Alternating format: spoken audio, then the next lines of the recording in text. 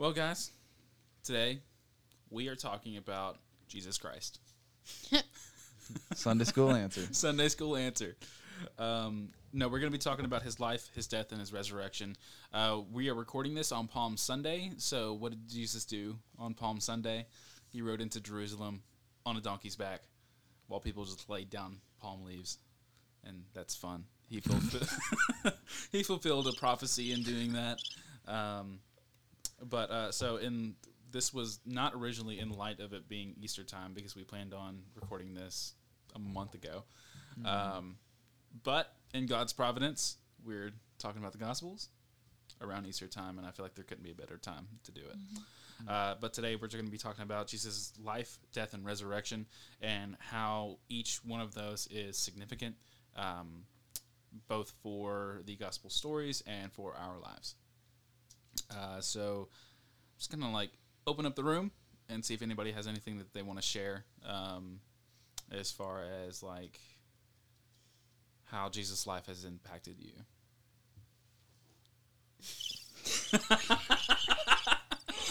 That's where we need the crickets. It's such a big question, how his life impacted us. What does Jesus mean to you? How much time do you have? That's such a broad question. I almost is. think it's just naturally easier to answer a more specific question, because that can go down so many avenues of where we were, and what he's brought us through to where we are now and what we're going to continue to walk through with him. That's just such a really broad question, but well, let me ask it in a different way then. Actually, just a whole new question. Here we go. What did Jesus' life look like here on earth? It was an example for all of us. It was perfect. Yeah. Good Sunday school answer. yeah. Yeah. Totally. That covers the bases. Yeah. His life looked like him spending so much time in the Father's presence and being obedient to what God had called him to do, that his life became the Word, that he was the Word. And he gave us access to come to the throne room, to live in freedom, to walk by his Spirit. He paid a price that we might receive the Holy Spirit. And he spent so many more years preparing. 30 years that he spent 30 years, preparing, yeah. and then he had 3 years in ministry. And side story or comment, a lot of us want to be a different place or further along than we are now, and we don't realize how much time Jesus actually saturated in the presence of the Father before he started that ministry, and that he didn't operate and move when he wanted to. He did it by the Father. And when God told him to. And listening and being receptive to the voice of God is so important, and to not get ahead of ourselves whenever we're representing Jesus and we want to be somewhere we're maybe not at yet, or that we're growing into. And so just his life looked like him being a servant, and he came to seek and to save the lost. Yeah. And came, and he was patient with people, and he healed people, and he stirred their thought process and the religious leaders, and just he flipped things. He came and fulfilled, prophecy after prophecy after prophecy. There's something called the Great Reversal, and that is what God does, just in his character, is that he takes what you expect and he uses what you wouldn't expect to do the opposite. So where the strong are made weak and the weak are made strong, where the first are last and the last are first, that's the Great Reversal. And that's kind of what Jesus' whole life was, is he had very humble roots. What is so funny? We'll cut it out. I'll tell you after. I'm not going to say it right now. Jesus had such a humble life.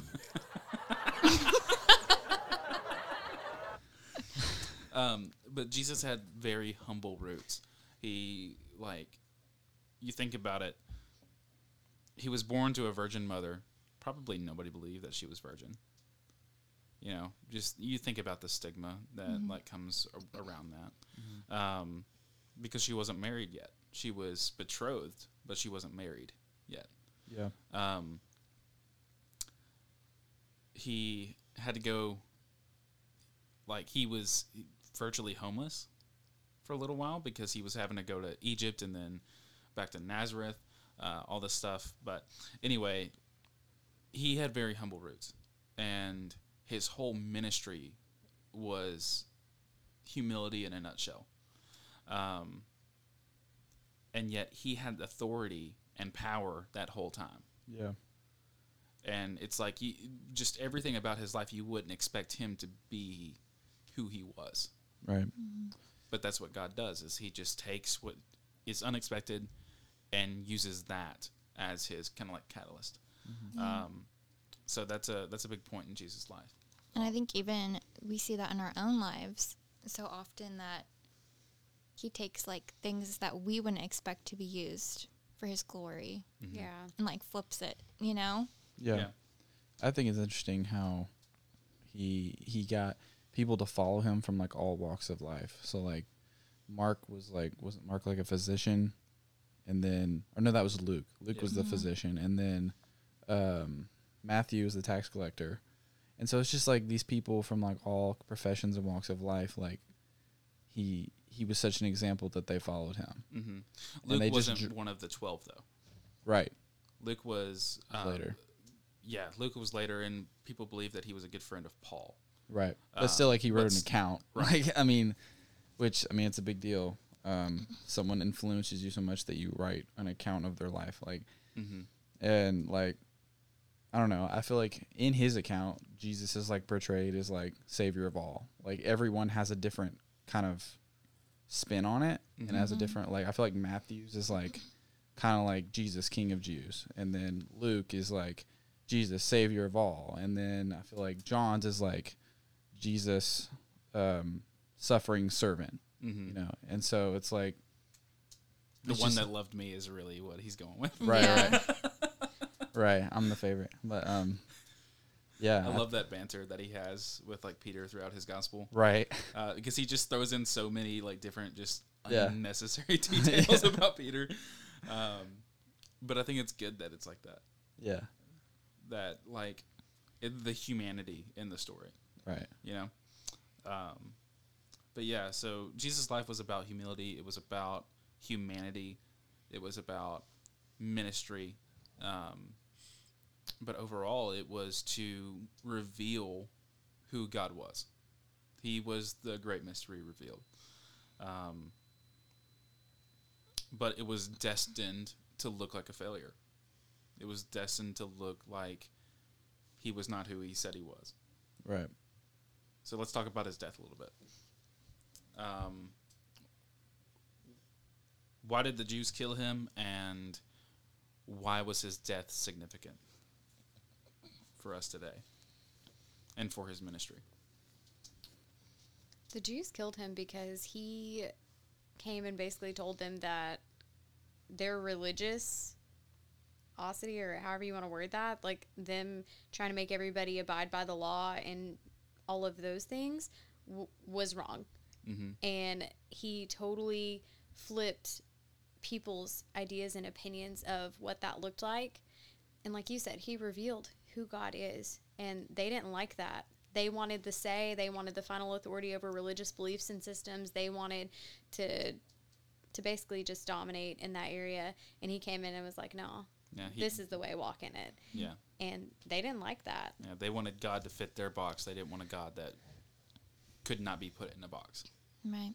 And it seems like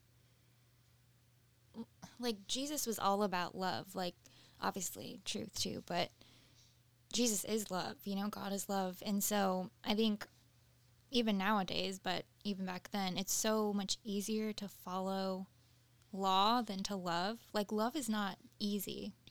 You know, there's people that you come across that you're like, oh, I love you. Like, you're easy to love. But Jesus loved everyone, even the people that crucified him. And so I think it's just crazy that, you know. Yeah. They were definitely more works oriented. And side note, we need to be really careful as the body of Christ to not be the religious people that Jesus was correcting. Yeah. It's very tempting. It is. It's very easy to fall into that. Yeah. And so you have to, make sure that you're communing with God and you're hearing his voice, because if you're not listening to his voice, you're probably listening to the enemy's voice, and you will get over in that religious spirit instead of the relational spirit that you're supposed to have. Yeah. So, Which that's not to say that works aren't important, but they're important because you are saved. the motive of your works. Right. The motive of your works. And so, like, what's in your heart will come out in your life. And you saw that with, with Jesus. Like, his heart was for his Father. His heart was for people. Yeah, absolutely. So Jesus, the Jews, they had this very just like set in stone idea of what the Messiah would look like. They believed in a Messiah. They believed that there would be end times and that God would send somebody to get rid of the Roman Empire, get rid of all of the other just antagonists in their storyline. But they expected like a military leader, like somebody who would be like King David, who would be in front of all the armies that would slay the Goliaths. But Jesus, in his life, it was all about humility.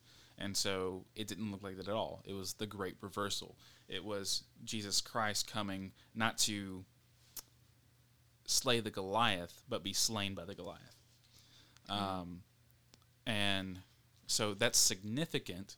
His death is significant because it's actually what paved the way for us to be saved from those armies, from the forces of evil, from the forces of the world,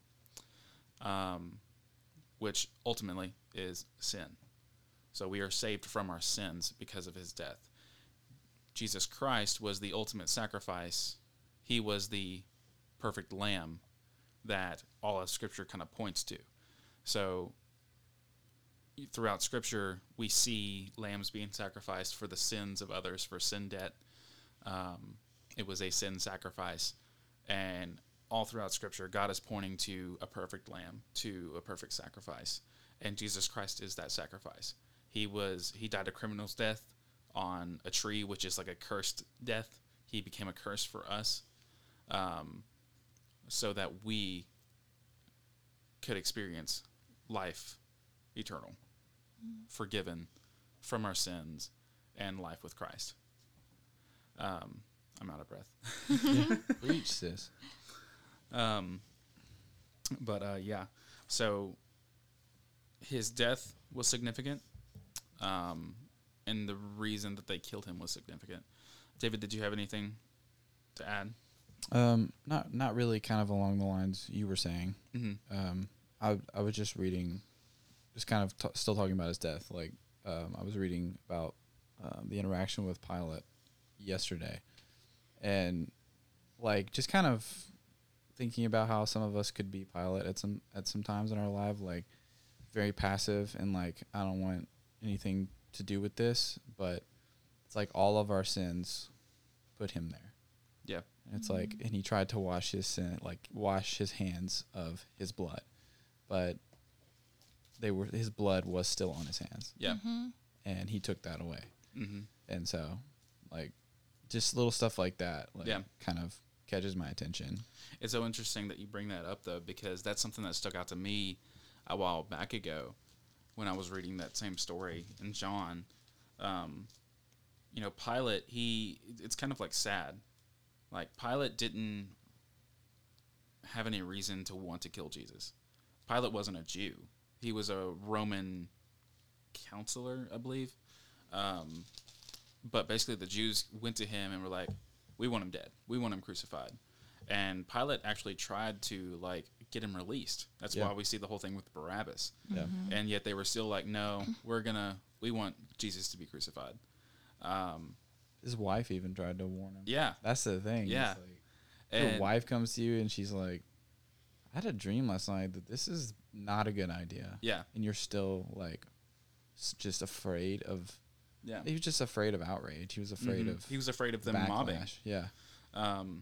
But the point that you brought up about him washing his hands, I see the irony in that so much. So he washes his hands and says, because you say this, his blood is on y'all's hands. It's talking to the Jews. And so the Jews, what they say is, may his blood be on our heads and our hands, and on our children's heads and our hands, and on their children's, and for all the generations to come. And the irony of that is that his blood washes us of our sins. Mm-hmm. So praise God that his blood is on us. Right. Mm-hmm. Yeah. I just think that is so awesome. That is really cool.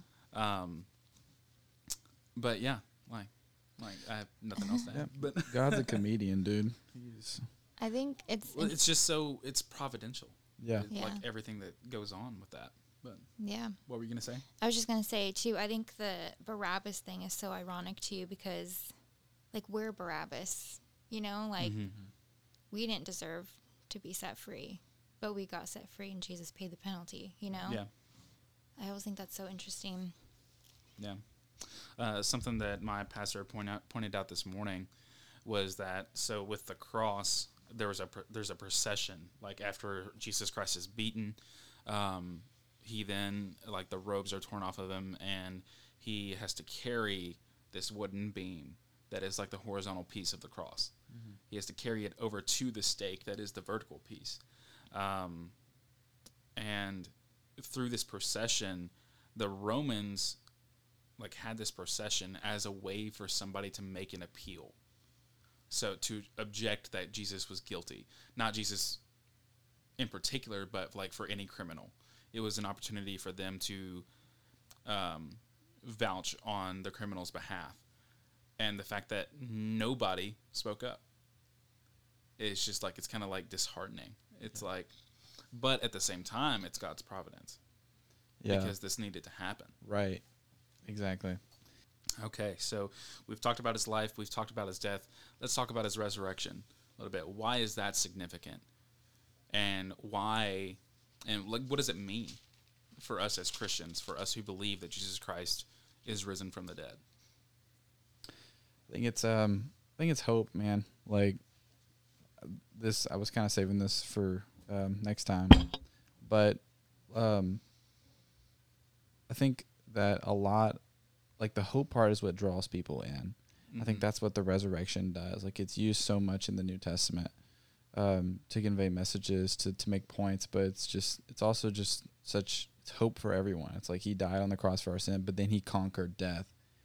And like there's no way to not be overjoyed about that.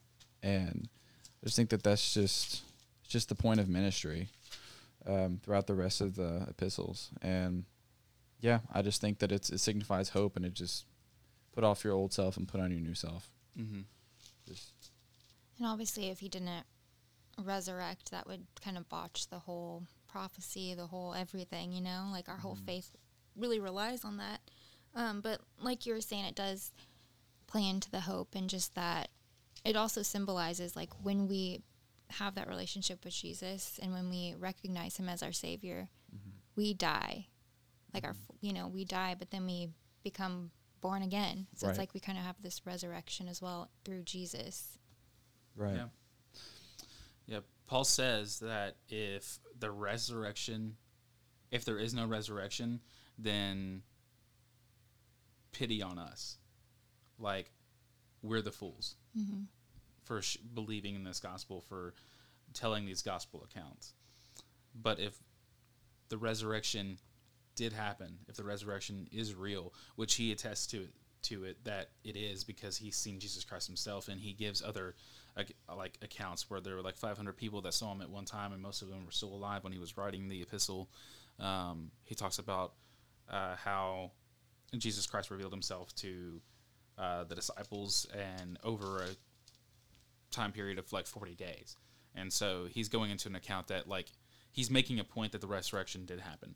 But what he's saying is that because the resurrection, we can be resurrected, just as you were saying. Mm-hmm. We can be resurrected and born again into a new life, into a new creation, hidden in glory with Jesus Christ, that will be revealed when Judgment Day comes, when he comes again.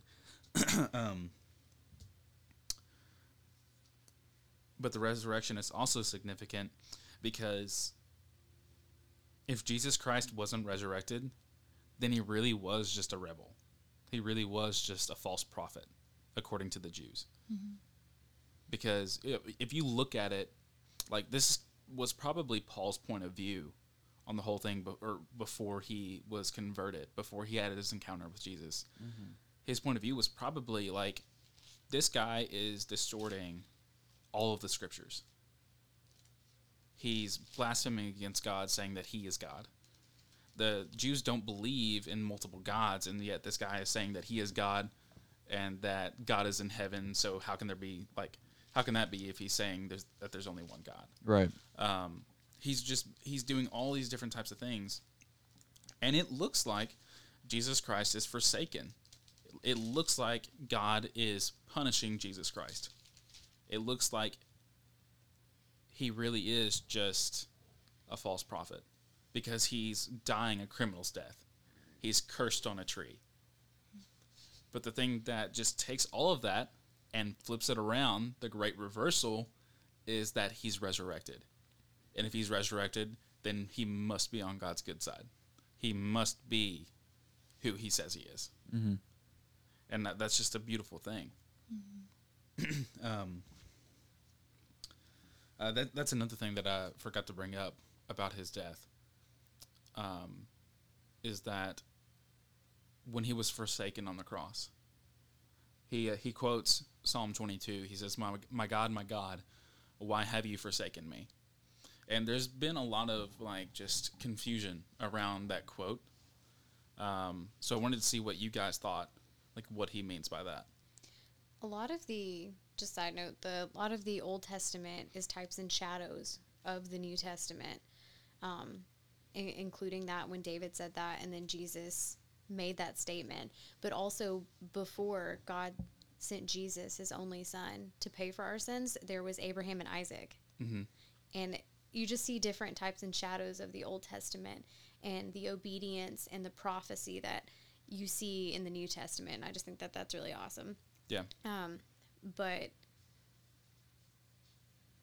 I wonder too if when he said that he'd taken all of our sin on him, so he's just like this pile of sin basically, and so obviously God is perfectly holy. He can't be in the presence of sin, so he turns his back, and that's exactly what it is. Mm-hmm. So Jesus Christ, he takes on all of our sin, and he had to do that in order for us to be saved from our sin. So when he does that, God has to turn his back. He has to forsake Jesus Christ. And that's, when he dies. But everybody, non-believers or people that are kind of looking into Christianity, they see that and they're like, what God would turn his back on his only son that's doing this? And the thing is that it's not a question out of desperation. It's a rhetorical question. And he's not really so much asking God, he's asking the Jews. He's saying, one, because he's quoting scripture, he is still to the very end standing by his ministry. Mm-hmm. But he's not asking God, why have you forsaken me? He knows why God has forsaken him. He wants everybody else to see why God has forsaken him. Mm-hmm. And it's so that they could be saved from their sins. And it gives so much it cements faith even more, because it's wow, even in that moment when Jesus, God's son, is full of sin, God's character does not change. Right. He will not have anything to do with sin. Yeah.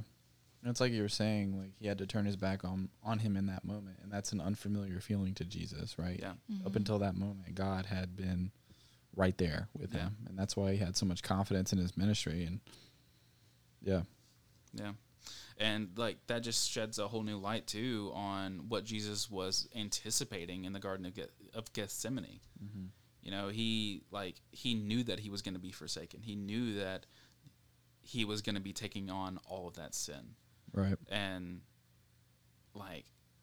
if you've spent every moment of your life with God, in the presence of God, being God, then how excruciatingly just yeah, that's insane. Fearful would that be?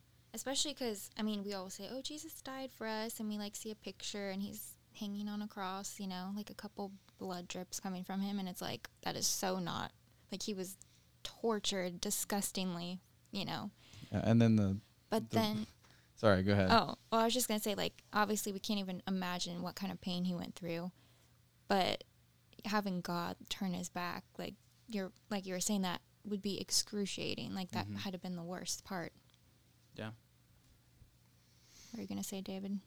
I was just going to say, like, you know, I know they do this for censorship, but, like, he was most definitely naked on the cross. Yeah. Like, and then, you know, in the pictures, it's just portrayed as like, oh, he's got a little cloth around him. Right. But even around all of that, he had been stripped of his flesh, of his decency, and he had been stripped of his innocence. He was now made sin. Yeah. And yet, despite all of that, he still had authority. So in, I think it's Luke, or maybe it's Matthew, Jesus says, I am the good shepherd. The good shepherd lays down his life for his sheep. And then he goes into saying that I have authority to lay down my life and to pick it up again. Mm-hmm. And the scripture says when Jesus Christ is on the cross that he yells out, it is finished. And then it says that he laid down his life. It didn't say that his life was taken from him. Mm-hmm. It didn't say that he lost his life. It said that he laid down his life. But then the good news is that 3 days later, he picked it up again. Right. Yeah. He was resurrected. And we have our faith because of it. And we're going to end it on that note. But next week, we're going to be talking about sharing the gospel and how the gospel is shared in the epistles. So glad to be able to do this with you guys. We'll see you next week.